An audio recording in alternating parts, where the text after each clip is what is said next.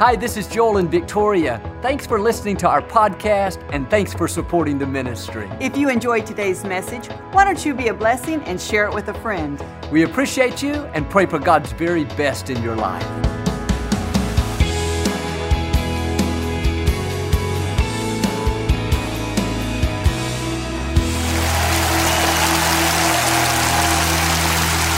Well, God bless you. It's a joy to come into your homes, and if you're ever in our area, please stop by, be a part of one of our services. I promise you, we'll make you feel right at home. I like to start with something funny, and I heard about this pastor. He bought a new horse. He trained it to respond to praise the Lord, meaning giddy up, and hallelujah, meaning whoa. Every time he said praise the Lord, the horse would take off running. When he said hallelujah, it would quickly stop. One day he was out riding, and the horse got spooked and took off straight toward a cliff, going full blast. In the panic, he couldn't remember what he had taught his horse. He said, bless God, glory, amen, nothing worked. At the last second, he shouted, hallelujah. The horse came to a screeching halt inches before the edge of the cliff. He breathed a sigh of relief and said, praise the Lord. Say it like you mean it. This is my Bible. I am what it says I am. I have what it says I have. I can do what it says I can do. Today I will be taught the Word of God. I boldly confess, my mind is alert, my heart is receptive. I will never be the same. In Jesus' name, God bless you. I want to talk to you today about the two yous. There are two people living on the inside of each one of us. The strong, disciplined, confident you, and the weak, insecure, compromising you. The positive, faith-filled, big dreams you, and the negative, discouraged, not going to happen you. We all have these contradictions, inconsistencies. You're a good person. You love the Lord. Most of the time you're friendly, easygoing. Good morning, great to see you today. But if someone pushes the wrong buttons, if they're rude, harsh, the other you can come out. He may have been hidden for 2 months. You thought he was finally gone, but he was still in there. There's a battle constantly taking place between the two yous. The scripture calls it between the flesh and the spirit. Between our old carnal nature, giving into our feelings, compromising, telling somebody off, and the new redeemed nature. When you gave your life to Christ, Paul said in Corinthians, you became a new creation. Old things are passed away. We celebrate that. That's good news. But here's what I've learned. The old man may be dead, but sometimes he gets resurrected. He may have died, but don't kid yourself, he can get back up again. We see this in the scripture with Peter. Peter was a faithful disciple, a close friend of Jesus, strong, committed. His name even means rock. Jesus said to him, you are Peter, and upon this rock I will build my church. Nobody God had more confidence in than Peter. When the soldiers came to arrest Jesus, Peter was so loyal, so determined to stand up for him, he pulled his sword out and cut off one of the soldiers' ears. He was ready to die defending Christ. That was the strong Peter, the faithful Peter, the rock. That would be great if that was the only Peter, but there was another Peter in there that came out from time to time. When they arrested Jesus and took him to the high priest, Peter followed along, and he was standing outside the house in the courtyard, warming himself by the fire. There were guards all around. A young lady said to him, aren't you one of Jesus' disciples? He said, no. What are you talking about? I don't know him. Another person came up and said, are you sure you're not one of his disciples? He said it again, I'm telling you, I don't know him. Then someone came out of the house. They said, I know you're his disciple. I saw you there when we arrested him. This time Peter got angry. He started cursing, swearing, I don't know the man. Just a little earlier, he was defending Jesus. What happened? The other Peter came out. There were two Peters in there, the kind Peter and the curse you out Peter. The defend you, Peter, and the deny you, Peter. The great to see you today, Peter, and the I can't stand to see you today, Peter. I would love to tell you that there's only one you in you. You're not like Peter. You didn't get the rude you, the compromising you, the curse you out you, but that's not the truth. The other you is in all of us. We are a new creation, but the flesh, even though it's passed away, it can get back up. And Romans 8 says, if you live by the flesh, you will die. It's not talking about physically. It means your dreams will die. Your potential will die. Your relationships won't be what they should. If you're always saying what you feel, holding grudges, compromising, it feels good to feed the flesh, but you won't like the results. You won't get to where you're supposed to be. It goes on to say, if through the Spirit you will mortify the flesh, then you will live. Mortify means you have to keep it dead. When it tries to get back up, when you're tempted to do whatever you feel, you have to say, no, I am not going to let the flesh rule me. When you do the right thing, when it's uncomfortable, you're keeping the old man down. And the scripture says, no discipline at the time feels good, but later on, it produces a harvest of righteousness. It doesn't feel good at the time to walk away when somebody insults you. It feels good to insult them back. It doesn't feel good to stay home and study for the test when your friends are out having fun. The flesh likes to be comfortable, but if you're comfortable all the time, you won't grow. And the reason some people are stuck is not because they're not talented, not because they don't have favor. It's because they keep letting the old man get back up. They're not disciplined to do the right thing when it's hard. You have to be consistent. The flesh is not going to go away. You'll never get so spiritual that you don't have to deal with carnal desires. Paul said, I die daily. He wrote over the half of the New Testament, yet he admitted he had to deal with his flesh on a daily basis. Every day we have to say no to things. No, I'm not going to make that comment. No, I'm not going to watch that. No, I'm not going to hang out with that friend that causes me to compromise. You have to tell the flesh, you are not going to rule me. I'm not going to eat everything you tell me to eat. Now I'm getting real. At the mall, you can smell those fresh baked cinnamon rolls 3 blocks away. You pull into the parking lot and the aroma is in the air. Your new man tells you, walk on by. You don't need that. Your old man, he may be dead, but he can smell too. He'll get up and say, you need 3 of those. You deserve it. You can work out extra hard tomorrow. You can pray and ask God to take away those calories. You've heard of the walking dead. Your old man may be dead, but he'll get up and walk around. He'll try to run your life. Now quit telling yourself, I can't control my temper. I can't break this addiction. Joel, I can't keep my eyes on the right things. Your old man is not that strong. The reason he's controlling you is you keep feeding him. Whatever you feed is going to grow. Every time you give in to the temptation, you're feeding it. It's getting stronger. Every time you're impatient, offended, you lose your temper, you're feeding the negative. Do yourself a favor, quit feeding the old man. Start starving the temptation, starving the offense, starve the negative, and it will become weaker. Well, Joel, I tried, I just don't have the discipline. Well, quit telling yourself that. Philippians 2 says, God is working in you, giving you the desire to obey Him and the power to do what's right. The Most High God right now is working in you. He's bigger than any temptation, bigger than any stronghold. He created you to be free. Instead of going through the day thinking, I can't do this, I always give in, turn it around. Father, thank you that I have the power to do what's right. Thank you that you've given me the desire to obey, that the forces that are for me are greater than the forces that are against me.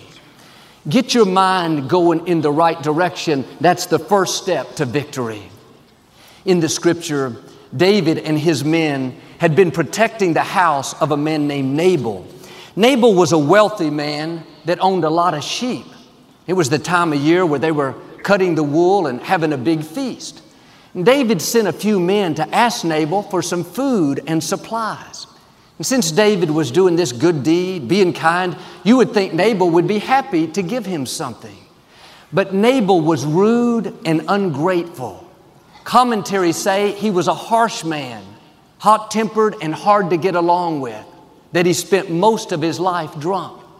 He said to David's men, "I don't owe you anything. I didn't ask you to protect me. What are you doing on my property?" He sent them away empty-handed. When David heard how he had insulted them, David was furious. He told his men to get their swords. They were going to go take care of Nabal. Well, Nabal had a wife named Abigail. She was not only extremely beautiful, she was very wise. When she heard what her husband did, she loaded up animals with food and supplies and headed out toward David. They met on the road. She bowed down before him and said, "David, my husband is a fool.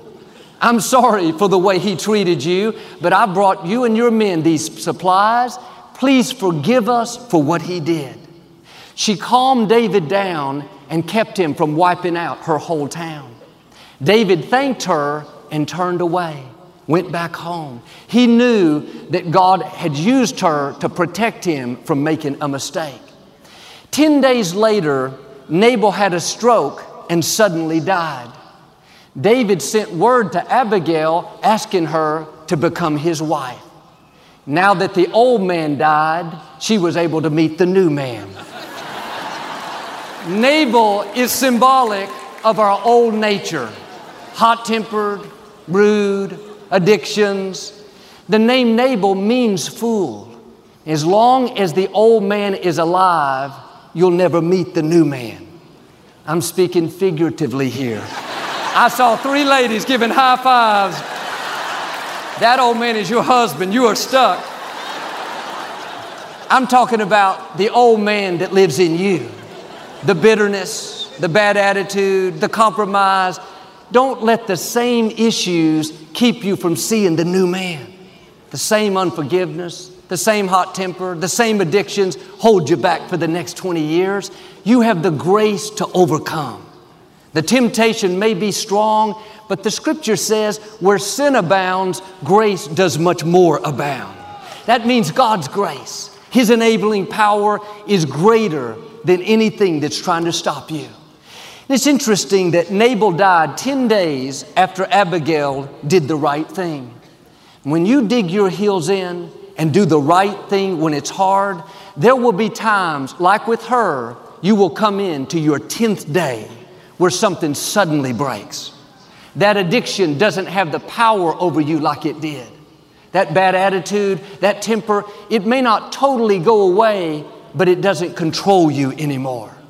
And I wonder how much higher we would go, how much more of God's favor we would see if we would get rid of the old man, if we would start saying no to things that we know are holding us back. Sometimes a little thing can keep you from a big blessing, a little bitterness, a little compromise. Just this one friend I hang out with. Joel, I've always been hot-tempered. No, it's time to get rid of Nabal. Can I tell you, nobody likes him. Nobody wants to be around him. You might as well put the old man back in the grave. We don't want the walking dead you. We want the new you, the free you, the redeemed you, the blessed you, the confident you, the victorious you. David had to defeat his personal enemies before God could trust him with Goliath. Goliath, in one sense, wasn't David's enemy. That was God's enemy. Goliath was sent to establish the Israelites, to show the Philistines that God was on the Israelites' side. And when David was out in the shepherd's fields, alone, when nobody was watching, he killed the lion and the bear. Those were his personal enemies. He could have slacked off, thought, nobody can see me out here. If I lose a sheep or two, it's no big deal.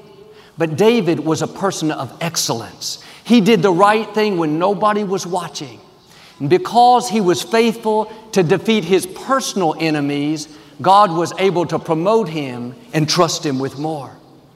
If you'll do like David and start defeating the things that nobody knows about, it may not be a sin, it's just a weight, a small thing that's keeping you from being your best. Sour attitude, being jealous of a friend, showing up late to work. Are there personal enemies you're not dealing with? Thinking, oh, come on, Joel, everybody deals with something. No, if you'll start defeating those small things that are holding you back, God will release the big things that belong to you. But sometimes we're waiting for the temptation to go away, thinking that we're not going to have the desire anymore. And there are times that happens, but most of the time the temptation will still be there. Your old man will want to get back again and again, but God has given you the grace to overcome. I'm a very goal-oriented person, very focused. It's my personality type. When I go to the grocery store, I'm on a mission. I'm going to get in, get out, be efficient. I don't like waiting around. I used to be impatient. I wouldn't let anybody see it, but if there was a long line or if the waiter didn't come to the table right away, I'd get stressed out. But living with Victoria all these years, I've learned to slow down, enjoy the journey. I'm much more relaxed, learn to go with the flow. But even now, if something is not happening as fast as I would like, if the car in front of me on the freeway, in the fast lane, is driving 40 miles an hour, my old man still wants to get back up. I've had him down for years. We buried him, had a nice funeral, but every week he's trying to get back up. What am I saying? God doesn't take away every temptation, remove every negative desire, where you're never tempted to be impatient, to be rude, to compromise. That's why Paul said, I die daily. You're still tempted to get off course? Join the crowd. This is where discipline steps in.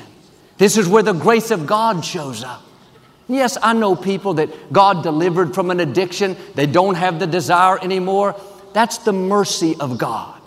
But if it doesn't happen that way for you, don't use it as an excuse to let the old man get back up. Keep Nabal in the grave. Nabal doesn't look good on you. Nabal is not your style. Keep the old man down so the new man can shine. Here's the key. What you defeat quickly is not your real enemy. What you conquer in a short time is not what you have to be concerned about. Be grateful for that, but your real enemy doesn't go away easily. I'm not tempted to curse, to do drugs, to be dishonest. By the grace of God, I don't struggle in those areas. But being impatient, that old man has been trying to get up for over 30 years. He's stubborn. He won't go away. For me, he's a real enemy. David defeated Goliath in a few minutes, a victory that changed the course of his life. But Goliath wasn't David's real enemy. He was gone in a moment. His real enemy was Saul. Saul pestered David for years, threw spears at him when David was being nice. He chased David through the desert. David had to live on the run.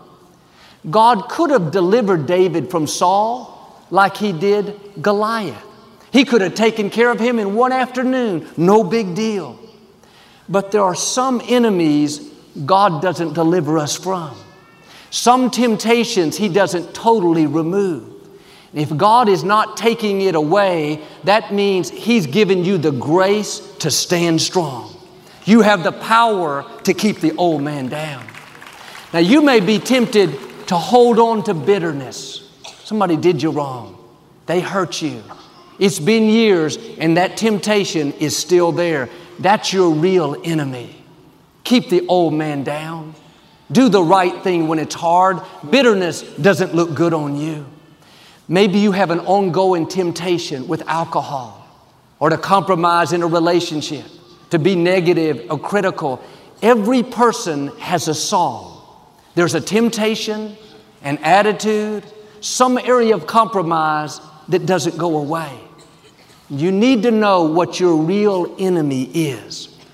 Don't let the Sauls wear you down to where you think, this is just who I am. No, announce to that Saul, you will not keep me from my destiny. If you never go away, I'm not giving in. I'm not letting the old man get back up. I'm going to keep resisting, standing strong, doing the right thing. But too often we want a quick fix. God, deliver me instantly. Take away this hot temper.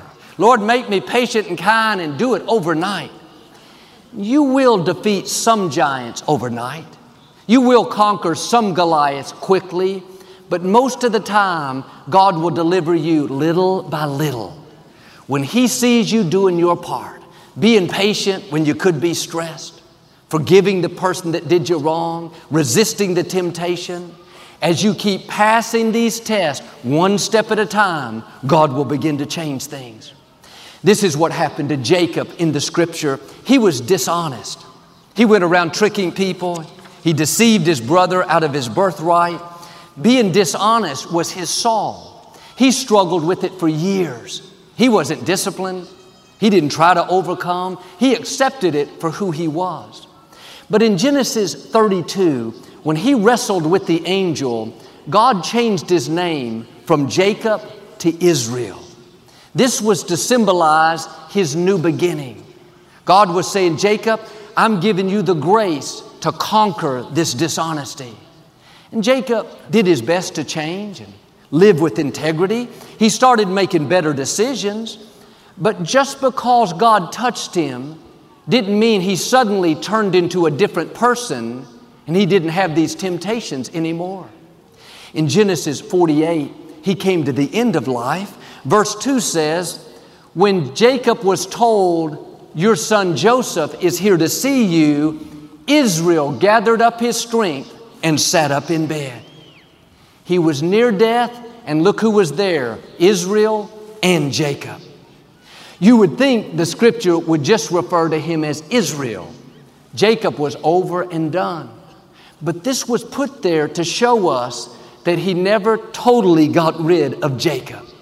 He lived as Israel, his new name, but Jacob didn't go away easily.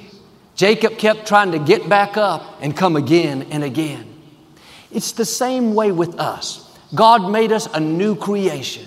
He says, you are no longer Jacob, the deceiver, the compromiser. Now you're Israel. But even though you're Israel, Jacob is going to get up out of the grave and try to work his way back. There will be a conflict between these two men, who you're called to be and who you used to be. Somebody cut you off in traffic. Israel says, no big deal.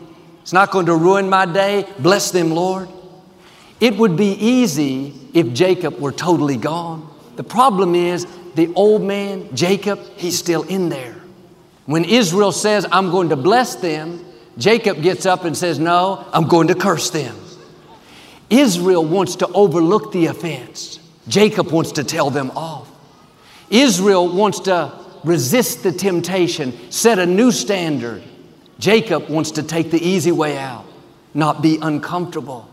When you find yourself wanting to compromise, be impatient, give in to the temptation, just say to yourself, no, Jacob, you're not getting up. You're the old man. Stay in that grave. Israel is in charge, the redeemed me, the free me, the blessed me. Well, Joel, it's hard to take the high road. It's hard to walk away when somebody insults me. Yes, it's difficult, but you won't come up higher if you're not willing to be uncomfortable. These are tests that God allows so we can grow. The Scripture talks about how God uses difficulties to separate the chaff from the wheat. The chaff is the unusable part of the plant. If you don't get rid of that part, then the valuable part will go to waste. In Bible days, they didn't have machinery, so they would take the wheat to the threshing floor. They would put it on the ground and have the oxen walk over it again and again, grinding up the husk and the straw. And the valuable part of the plant, the grain, would come loose from the chaff. And when you're in a situation you don't like, you're uncomfortable, instead of being sour, recognize you're on the threshing floor. That's God working on you to try to get rid of the unusable parts. Maybe the pride, the jealousy, the impatience, whatever it is, do your part and be willing to change. Stay pliable, stay moldable. You may not like it, but if you'll keep the right attitude, it's refining you. You're going to come out better. This is what happened with Peter. Even though he had all these inconsistencies, even though one moment he was defending Christ, another moment he was denying Him, because he was pliable, because he kept growing, his old man didn't keep him from his destiny. On the day of Pentecost, a very important day in the church, out of all the disciples, Peter was chosen to give the inaugural address.